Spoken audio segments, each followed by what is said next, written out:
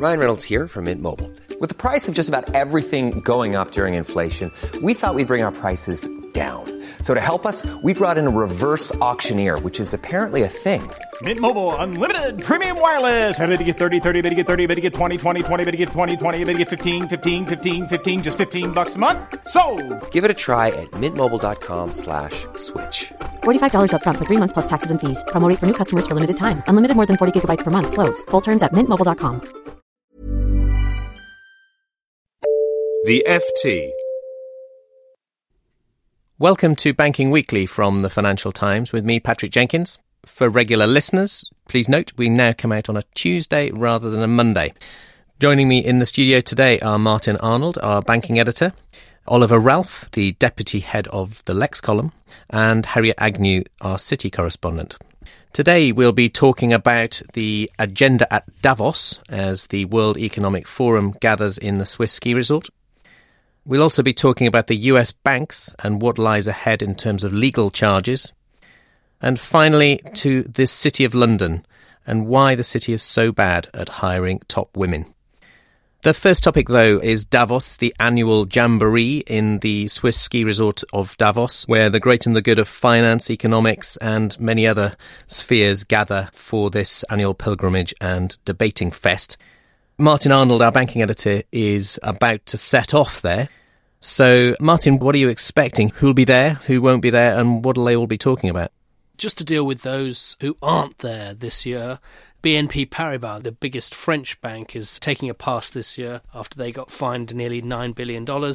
And Mario Draghi, the head of the European Central Bank, won't be there this year because he'll be busy on Thursday. He's expected to announce a massive quantitative easing programme to boost the Eurozone economy. But those that will be there include the likes of Anshu Jain, Deutsche Bank's co-chief executive Stuart Gulliver, the chief executive of HSBC, André Estevez, BTG Pactual in Brazil's chief executive, and Brian Moynihan, CEO of Bank of America, who will all be debating on, I guess, the most banking-focused panel, which is they're debating the question, how are regulatory changes, technological and business model innovation reshaping the global banking landscape. That's on Wednesday. That's the most banking focused of them all, but there's other similar sort of panels. There's how are major markets responding to the end of quantitative easing. Anna Patricia Botín, the new chairman of Banco Santander, Gary Cohen, COO of Goldman Sachs, and Larry Summers will be debating that. Our own Martin Wolf from the FT will be looking into the question of have post-financial crisis reforms made the system sufficiently resilient. And on his panel debating that's the chairman of Credit Suisse, Urs Rona, along with André Enria, the chairman of the European Banking Authority, and Anat Admati, who is professor of finance and economics at Stanford Graduate School of Business. There's a huge range of economics forums, but I guess the most eye-catching one will be on Friday, which is the day after quantitative easing, where we've got our own Chancellor of the Exchequer, George Osborne, along with Wolfgang Schäuble, Finance Minister of Germany, and Luis de Guindos, Spain's Economic Minister, who will be debating along with Ignacio Visco, the Governor of the Central Bank of Italy, and George Soros, the famous hedge fund investor. They'll be looking at the question of what fiscal and monetary options will strengthen the European Union while delivering employment growth. So employment, Europe's woes, banking regulation reform, but also one other theme just to pick out is technology, because there's a lot of interest, particularly in the financial sector, in technology and the digitization wave. And on Friday, there's a fascinating panel called From Bucks to Bitcoins, with a group of people discussing how the mainstreaming of digital finance is disrupting financial services and transforming consumer behavior. Reid Hoffman, the entrepreneur, Gottfried Liebrandt, Chief Executive Officer of Swift in Belgium, and Alexander Lukis from the UK's Monetize, one of these fintech startups that's disrupting the big banks. They'll all be debating that. And might be worth also listening into another session in Davos, which is a conversation with Jack Ma, founder and executive chairman of Alibaba Group, on leadership, entrepreneurship and the future of commerce. Any comments he makes about financial technology, as you know, they've launched Alipay, this hugely successful internet bank in China, would be very fascinating. So lots to look forward to in the next few days. Thanks for that, Martin. We should move on to our second topic. US banks. Last week, JP Morgan put out some results for its fourth quarter. In amongst some, I guess, a mixed set of results in many ways, there was something that surprised people in terms of the quantity and scope of the legal provisions that the bank had set aside. Oliver, from the perch of the Lex column, you've been observing the performance of JP for many quarters now. What's going on, and to what extent is what we saw at JP last week going to set the tone for the other US banks? Well, to quite a big degree, really. As I said, the standout thing for JP Morgan was the legal charge, about $1 billion worth, which wasn't entirely expected. Much of that is expected to cover Forex investigations, but there could be other things in there that there wasn't too much detail on what exactly that will be used for. But overall, the results weren't too inspiring. JP Morgan's numbers came in below forecasts, earnings per share of $1.20 against $1.30 that was expected. And that kind of set the tone for other banks, which also came in below expectations. And it was a fairly sort of downbeat set of numbers from all the banks, really. And what about for the European banks? Is there any kind of read across there, do you think? The read across, such as there is, will be in the investment banking part of the business. One of the reasons that the US banks didn't do so well was a poor quarter in fixed income trading. And all of them said this, JP Morgan, Goldman Sachs, all their competitors all complained that it was very tough. So clearly those European banks with big fixed income businesses, Deutsche Bank particularly, also Barclays and Credit Suisse, they will all probably be suffering in the same way, albeit perhaps to a lesser extent, given that the markets in Europe are slightly different in the lead up to quantitative easing. But it was a very volatile quarter, and the banks didn't deal well with that. That said, they also complain when the quarters are not volatile enough. So you wonder if this is the kind of business where they can ever do really well. And of course, for the European banks, they're also operating in a domestic market in which they're kind of pretty stiff headwinds at the moment. So that's not that encouraging, I guess, for those results as they're coming forward. One other final point I wanted to ask you about JP Morgan. It saw really a return to form in terms of the acerbic tone of the boss, Jamie Dimon, in terms of his typically outspoken words of criticism for regulators and policymakers generally. He toned that down for almost a couple of years, really, but he's as acerbic as ever now.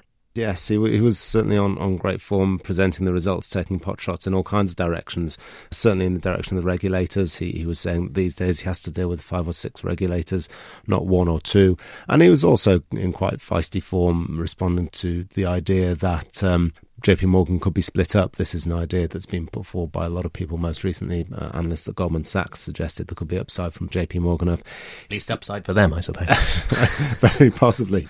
Jamie Dimon was saying that banks are like eggs, you can't unscramble them. And he was talking about these regulators being un-American, the number of regulators he has to deal with. And also the idea that if JP Morgan is broken up, then the next JP Morgan could come from Asia. And is that really what the Americans would like to see? So certainly on good form and nice and colourful, but perhaps this was just trying to hide the poor numbers that were underlying it. It's a nice way to distract attention with some colourful language, but underneath it, there weren't a great set of numbers. Perhaps that's part of it. I suspect maybe part of it also is his brush with mortality. It obviously seems to have come back pretty healthy from a cancer scare. It does seem to have recovered quite nicely. Yeah, it seems maybe all the more determined to become the spokesman for the industry against the forces of policymakers. Anyway, thanks for that, Oliver. Let's move on to our third topic. Over the weekend, my colleague Harriet Agnew and I put out a big study in the Weekend magazine about the state of senior women in the City of London, the fairly woeful numbers that are evident across the city. Harriet is here to talk about that. So, Harriet, as I was saying, part of our study was a poll that we conducted among up to 35 of the city's biggest employers. Maybe you could remind listeners what we found. Well, we found that fewer than 1 in 5 senior people in the city are women. That's right across the board. That's an average of all these companies. How does it fare? Is it a kind of a mixed bag across different sectors? Well, I think among the worst are the investment banks. And we also noticed a real reticence from some companies, notably the hedge funds and asset managers, to actually provide the data. Yeah, that's kind of discouraging. 4 or 5 of the companies that we went to either said they didn't measure the data or they wouldn't disclose it, which hardly bodes well for addressing what seems to be a big issue in terms of imbalance. I mean, one of the issues we addressed in our magazine piece was why this matters. What do you think are the key reasons for that? Why should anybody care? Well, I think there's an increasing realisation that diversity isn't just a sort of corporate social responsibility thing, but it makes good business sense.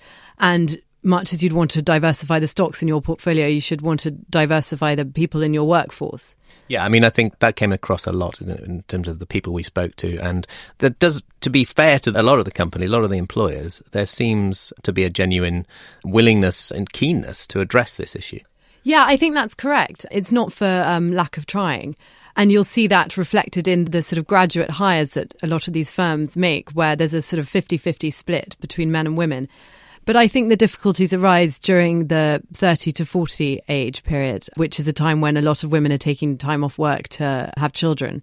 And that's despite really a lot of the kind of fairly forward-thinking policies that some of these employers have. Partly, I suppose, self-serving, nurseries in-house and all that kind of stuff, and fairly generous maternity package and proactive maternity management and so on. Yeah, I think that's true, but there are sort of cultural issues. Like, I think people are still reluctant to embrace flexibility of working because it's synonymous with lack of ambition. Yeah, it's seen as kind of taking a cop-out solution. So is there anything more that can be done from here? I mean, some of the women we spoke to certainly talked about more dramatic policies, didn't they? Well, yes, there was a lot of talk about quotas, and this is a pretty controversial measure.